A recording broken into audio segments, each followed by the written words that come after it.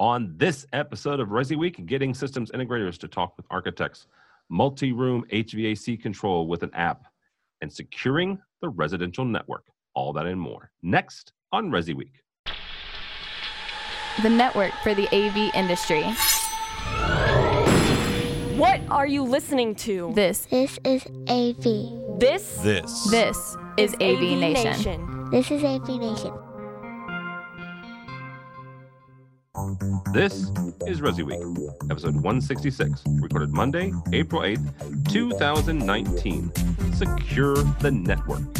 Support for AV Nation is brought to you by Atlas IED, innovative audio solutions for every business environment. This is Resi Week, your weekly look at the residential AV industry. I am your host, Tim Albright, in for the vacationing Mr. Matt D. Scott. With us to discuss the news that we have gathered this week, first and foremost, his name is Jason Nutt, and he is with CE Pro. How are you, sir? I'm great. Thanks for having me. Absolutely. Also with us is Bryce Nordstrand. Bryce is from Access Networks. Welcome, sir. Hello. Good morning. And last but not least, a first-timer here, so you two be nice to him. His name is Tom Devine from AV Pro. Welcome, sir. Hey, thanks for having me. Appreciate it. Absolutely. So we're going to start the stories this week. Actually, an event that both Jason and Bryce attended. It was ASEAN's membership meeting in beautiful Florida this past week. ASEAN membership grew 14.63% according to your story, Jason, in 2018. And you guys, the ASEAN specifically is emphasizing the relationships that the dealers should have with architects. First, two-part question here, Jason. First, give me an overall sense of the meeting, which you did really well in the story. But secondly, the thinking behind the drive towards architects. Yeah, so just to clarify, the membership didn't grow by 14%, but the revenues of the members grew. Right, by 14.5%. That was me misreading that. Yeah, so they have, I believe, 208 members now. So it's, I think, plateaued a little bit, but it's still a significant group from where it was, or just started 7 years ago. But overall, the group was very positive. You know, Bryce can chime in here too. Although the conversation was structured into what should we be doing to prepare if the market isn't going to be quite that hockey stick upward element that it has been for the last several years. So everybody was talking about operational efficiency and those sorts of things. And one of the key things was they believe to get these integrators engaged in these projects earlier, then the way to do that is through the architectural community. So they introduced some really very creative potential marketing pieces that could be used to target the architectural community. They are asking kind of the members to pool together, to get very targeted. I mean, these are very expensive pieces. Just as an example, one of them is a video, like a VHS box like we used to rent at Blockbuster. Imagine that. But it's mailed directly to an architect, and then he opens it up, and a video sales letter starts from the dealer, and there's a button on there that they press, and it automatically calls the dealer's number. So very creative, very expensive, obviously.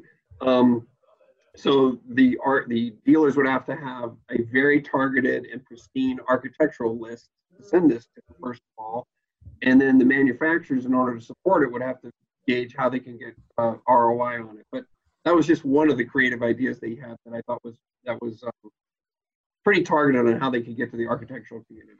That's quite unique. Real quickly, a follow up to that, you said that one of the needs that they would have to actually pull this off is a good targeted list for architects. Did ASEAN talk about ways to go about that? I mean, obviously, all four of us on this call have gotten solicitations from various lists.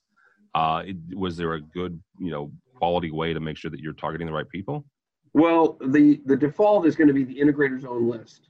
So the integrator is going to target the particular architects in his community who he is not doing business with. And of course, when something's super expensive from a direct mail standpoint, you're not going to just willy-nilly send it out to every architect in some database. You're going to have a very targeted list. So The default mechanism there is the dealer's own list, and I think because of the cost, they're going to be very narrow with it. All right. Bryce, from a manufacturer standpoint, and someone who's a member of ASEAN from the manufacturer side, what was your takeaway from this event? Well, real quick on the preparation for the economic downturn that people are talking about. We're not hearing that from the dealers. We talked to a lot of the dealers at the event, and they all say the pipeline is full. That there's not. It's good to talk about it. I think it's good to prepare for it, but nobody really knows when it's going to happen, right? Unless there's some major event that causes it. We're not seeing it from housing starts. We're not seeing it from the residential side necessarily, like we did kind of as the precursor in 2008, where you started seeing construction slow down. There's still a shortage of homes, so we're not hearing that the pipeline that when we're talking to dealers, they're talking about their pipeline, and it's still very full. I think it's just people are a little bit apprehensive at this point, knowing that we've been on this ride for a while, and there's probably at some point going to be a turn, and that just is what it is. So as far as the architecture side, one of the things that we had a conversation on the manufacturer meeting about, and I don't think any of this is NDA area, was how do you talk to an architect where you gain their interest? Because you could send them a mailer and talk all about the automated home and all the great things that it does, but if it's too technical, it might be over their head. And not saying that architects don't understand a lot of things, but they live in their world and we live in ours. And you can very easily start saying things that just don't make sense because they don't understand what those things are. So the more was about content. How do you, in that marketing material, and reach out to the architect and AIA and the different entities that are there, is making sure that the content's probably more of an educational perspective, something where you're offering more pinpoint type education on a single subject instead of hitting them with 5-6 subjects at one time in a marketing brochure, and having the ability to really kind of hone in on one of those things, whether it be wellness, or whether it be networking, in our world, or understanding video presentation, understanding audio through a home. That was more of the conversation that we had within the manufacturer meeting on the last day of the event. Is it something that and it's a good point about making sure that you're single subject education, right? Is it something from a marketing standpoint, though, that you would hit them, not every day, let's be honest, none of us want to have marketing piece every day, but you would hit them, in succession, maybe you educate them on, aging in the home, right? And the next time you sent something out, it would be smart home type. Yeah, you got to have multiple touches. You can't send one thing and think that that's going to get their interest and they're going to call you up and make a deal. I mean, obviously there's the old school lunch and learns, and I think what you're trying to do with that type of marketing material, and there was another example that I'm not going to bring up because I think it's fairly specific to the company that showed it, but it would be a way to touch somebody 7, 8, 9, 10 times. And then that last time you send that piece that Jason was talking about, that video piece that just really kind of reels it all together and gets them to hit the button that says, call the integrator and have that conversation. All right. Tom, overarching question here, groups like ASEAN, what are the benefits of belonging to them, both from a manufacturer standpoint as well as the dealers? Well, I mean, it definitely puts the power to the people, and that's really nice, buying groups in general. Clearly, you get to work on these big ideas and work with other companies. And then, having AV Pro be a part of the groups that we are, it's definitely expanded our business. I think it's really cool, talking beyond that, of, putting together the architect and the audio video specialist in the way that they understand that they are putting together this home, but as more and more companies start working as soon as possible on that building process, we're going to be able to put together way better systems. So let's say, these are the initial talks right now, and we're talking about how can we connect to these these architects, which is great. But I'm really excited for a future where we are talking to these architects and they are putting together, IT along with AV, along with everything else, in their pre-builds and their pre-drafts, to see that what kind of rooms and what kind of shortcuts that we can have in the building process to make the installation easier. It's a pretty cool future. Yeah, absolutely. Completely shameless plug. We actually started an architect show this month in April. The first episode will post the day after this episode of Resi Week posts. Very cool. And here's the thing: this talk of connecting with architects, I've been hearing for over a year now from various dealers. A couple of our manufacturing partners here at AV Nation have also been talking about it. So we reached out to a number of architects. There are a couple that have CTSs and CTSDs in house. So that's what we're doing, is we're bringing architects as well as some of those technologists together. The first episode lands this Thursday, so we'll see how that goes as well. So, all right. It would be interesting to see if some of the architects actually start hiring on AV professionals to be, outside of like a Crestron or something like that, but just a guy who's been in the industry for a long time and comes in and is the internal consultant for those technologies within that company. That would be probably a relatively bold move for some of the architect firms out there. There's a gentleman by the name of Brad Colt that I met a number of years ago. He works for HGA out of their Minnesota office, and he's worked for them for quite a few years. He is, their AV, they're in-house, and he's actually part of a team. There's 3 or 4 of them that's what they do, right? And so now HGA doesn't do residential necessarily. They're more commercial and larger venues. But I would be interested to reach out and start a conversation with some of the residential architects and see if any of those have started doing the same thing. Yeah. All right. Next story here comes to us from Residential Systems. HyberSense are designers and manufacturers of a quote unquote patent pending smart climate solution that delivers balanced comfort throughout any space. Here's the short version of this. It's a combination of app and devices that lets you get multi HVAC unit comfort in each room with one unit. And as somebody who, I live with, 3 other people, my wife and 2 kids, and all of us have different temperaments and want different temperatures. I'm certain that all of our offices have the exact same thing. This is an interesting and unique solution. Bryce, from your standpoint, does this thing have legs to go anywhere as far as both residential and maybe even like commercial?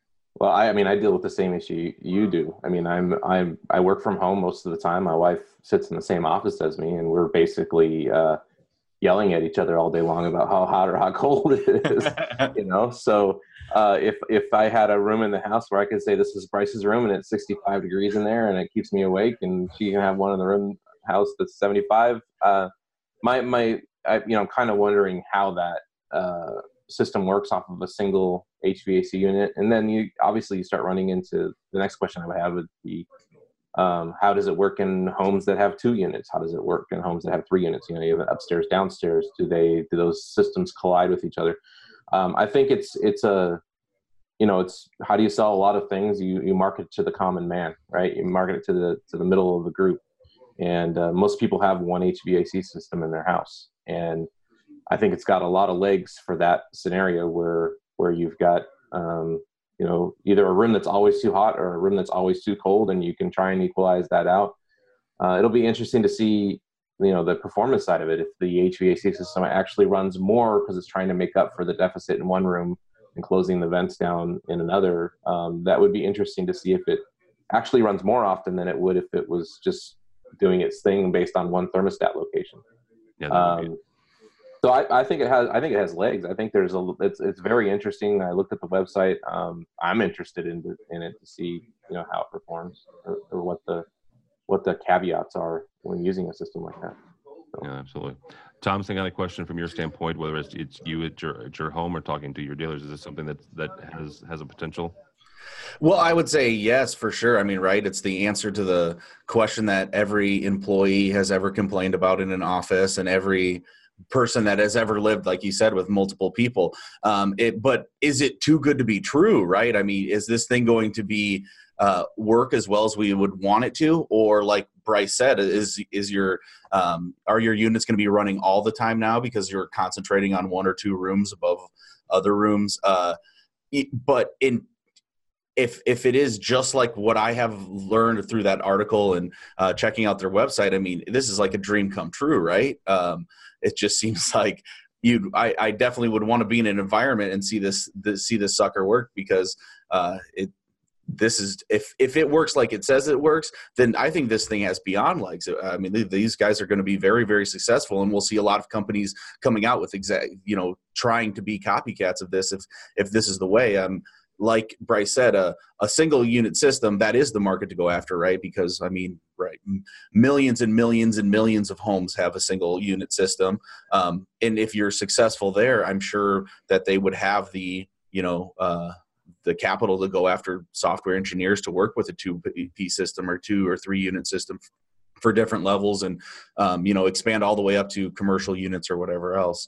I would definitely say it has legs, and I think it's a great idea. I think it's a solution for a problem that people have had since the beginning of air conditioning. Yeah, absolutely. Tim, there was a previous company called EcoVent that was out probably 2 years ago with a similar concept, and I know Bob Fields, who's working with HyperSense, actually worked with EcoVent also, and I think they've learned the lessons that EcoVent made in terms of their channel strategy was a lot of the failings as to why that company, which was venture capital funded, didn't make it. So I'm also optimistic about this. I live in a house that's built in 1875, where if the thermostat says it's 70, the only place it's 70 is standing right in front of that thermostat. Well, wellness is a huge topic right now across the industry, across our industry. Wellness is something that lighting control and being able to control the light temperature and what type of light you are exposed to throughout the day, and HVAC is a big air conditioning, heating. It's a big portion of that. Staying comfortable and not having wild temperature swings can have a lot to do with wellness as well.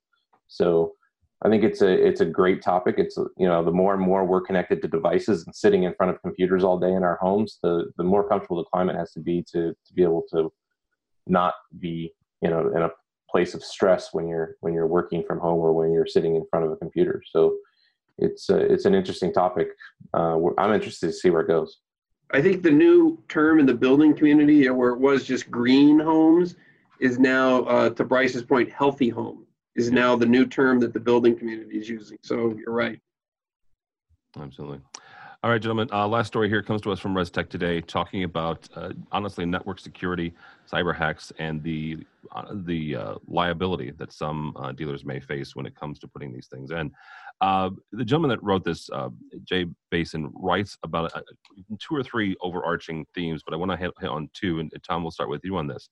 One is about the dying or the less market saturation of smart hubs, and one of the things he points out here is the devices like Z-Wave and Zigbee have an advantage that they aren't exposed to the homeowner's network because they are behind the smart hub, and getting rid of those smart hubs actually would be a detriment to the safety and the security of the network itself. Then he goes into the liability, and this is something that we've talked about on AV Week. We've talked about on several of our podcasts, and really smart people have delved into this, people that have looked at this both from a legal standpoint as well as the integration standpoint. Where does the system integrator stand when it comes to making sure that what they put in is as network secure as possible? Well, I would say it is of the utmost importance, right? The homeowner is coming in as a layman. They're buying a service that and they're buying they are buying a full service, right? They're not just buying the products. They're not just buying the installation. And so, I think it is on an integrator to at least take the steps that he is able to take to ensure that the system is safe. There is going to be, as everything is now connected and we're getting more and more connectivity throughout all of our products, between, like we just talked about with HVAC and, having the architect put together a system with AV in mind, and you put all this together, well, then in turn it comes together as a whole system, and the AV system needs to be just as secure as the IT system is just as secure as anything that's coming together. When you're blending all those together into one system, then I think that, it is on the integrator to ensure that it is secure, but also, the integrator has to continue to do installations, and it's not like we can not try to connect these products because we're afraid of security risks. the work has to continue, and I think the integrator just has to take all the steps they are able to take, and they should be covered. All right. Mr. Knott, you've covered this a lot as well over the last few years. Where do you come down, and what have you discovered in your reporting? Well, the two things I'll point to from the liability standpoint is one, and again, Bryce is the expert in terms of talking about network stuff here, so we want to get to him as quick as possible. But the CTA cybersecurity checklist that CTA created, which is a 17-point checklist that integrators and their technicians should use, and not only use to guide their technicians through protecting the home as much as they possibly can from cyber hacks, but also it's a sales tool to show the customer, hey, here are the 17 things we are taking, the 17 steps that we as an integrator are taking to secure your network. And the odds are that most other integrators who are coming to the project are not doing that.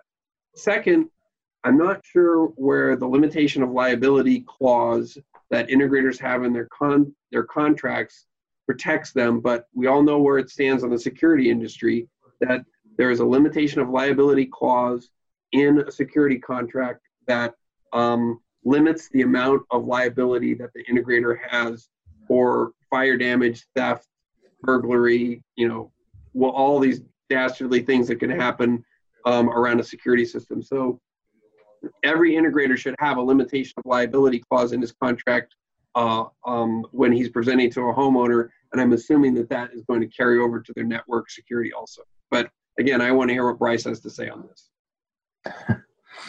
So this is a much bigger topic than just cybersecurity for us. I agree with a lot of these things as far as having a limit of liability and having a place where you can go to the client and say, you sign this and you understand that all of these things I'm not responsible for any longer. Obviously, you don't want to say a bunch of things that aren't true, like you should be responsible for. But when we look at this from our point of view, you start talking about managed service providers, and the cybersecurity is a portion of being a managed service provider. There is other things that go along with that, whether it be maintenance, monitoring, service calls, all these things that could be included in that managed services program. And really what it comes down to when you start introducing a system like that or a solution like that to a client and trying to get them to sign the dotted line on what you aren't liable for, but also what you do want to continue to take care of for them, is documentation. And that documentation is extremely crucial. It has to be done by state and sometimes even city. So if you're working in a specific area, the laws in California where I live are totally different than they are in other states. We are held to probably a different standard than somebody in, say, Nebraska or Texas. And it's because of the climate in the state, right? So you have to be able to have that documentation prepared and make sure that you're constantly following up on what that documentation is. The problem with a lot of integration companies is they're not big enough to go get that done. So you've got to get some other entities involved. The CTA is a good one. HTA is a good one. CEDIA is a good one. The buying groups are good. All of these organizations that have a lot more financial power to get these kind of documents completed. And if you look at the alarm industry, that's something they're very good at. They're very good at creating documentation that protects the alarm security professional.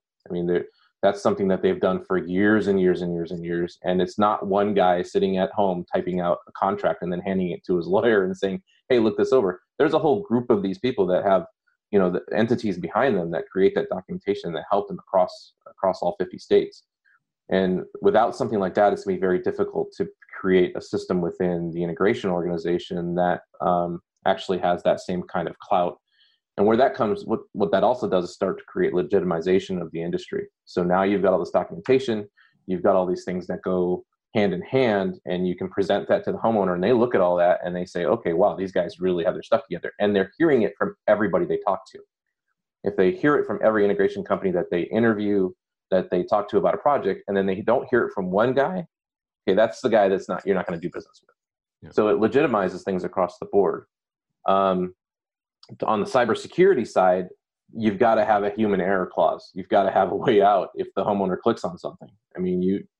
You can't stop somebody who gives somebody access to their home. Like if I have all the cybersecurity in the world and I allow somebody into my house with a laptop and they plug into a switch, I mean, there's levels of security that you can get to that you would protect yourself from that. But if that happens in a home, we've created enough convenience where that's probably not going to get blocked. They're going to have access to everything in that house or in that particular VLAN if they're connected on a certain port. So you have to have documentation that shows that you care about them, but that you have to have a way out. You have to be able to say this. If this happens, if you click on an email, a phishing email, and you send a guy in whatever country overseas $1 million from your bank account because you thought it was your CFO at your company, that's not on me, the integrator. I'm not responsible for that $1 million. Yeah. So it's a huge topic, and it's something that we need. It needs to be bigger than just one or two integration companies. It needs to be a problem solved by the entities within the industry.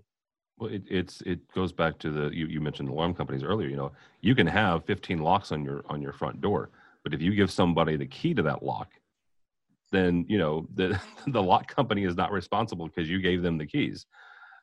Bryce, real quickly as we wrap up here, is this something then? First of all, do you guys have Access Networks?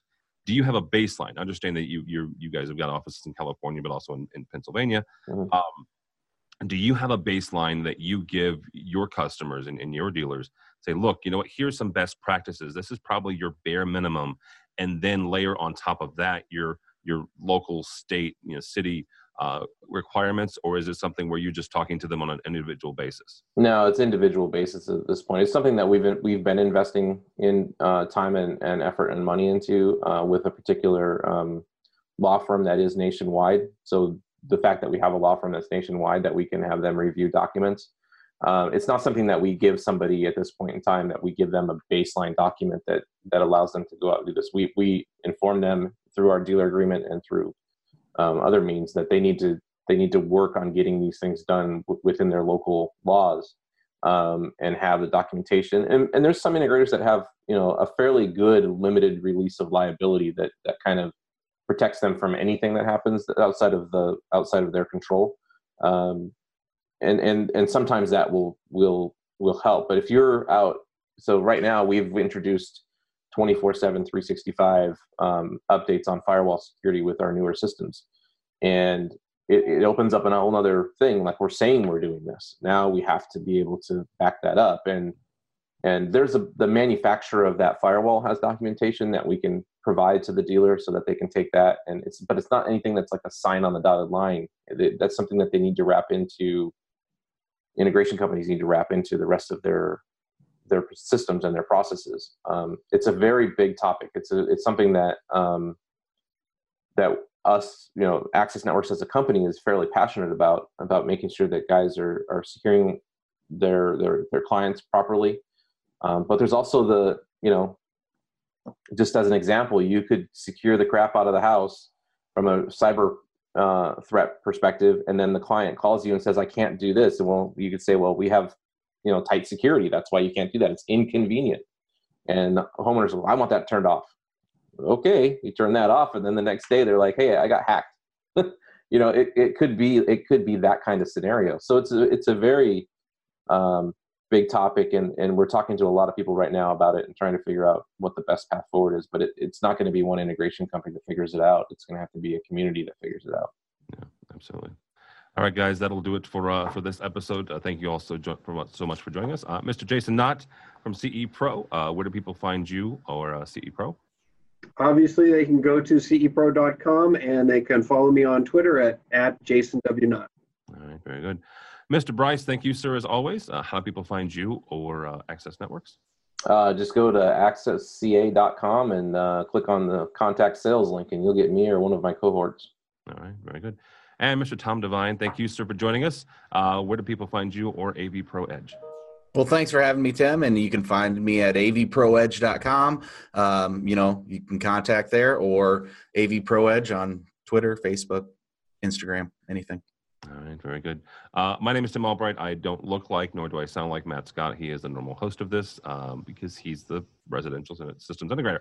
But for AV Nation, you can go by the website, avnation.tv. That's avnation.tv. You'll find this program and a host of others. I mentioned the new Architect Show that we have coming down the way actually this Thursday. We also have 2 other brand new ones. One's dealing with digital signage, Digital Signage Digest, hosted by Lenore Elaine. And another one as we talk to CEOs and executives and how they get stuff done. So check all that out and more at avnation.tv. That's avnation.tv. Thanks so much for listening. Thank you so much for watching. That's all the time we have for Resi Week.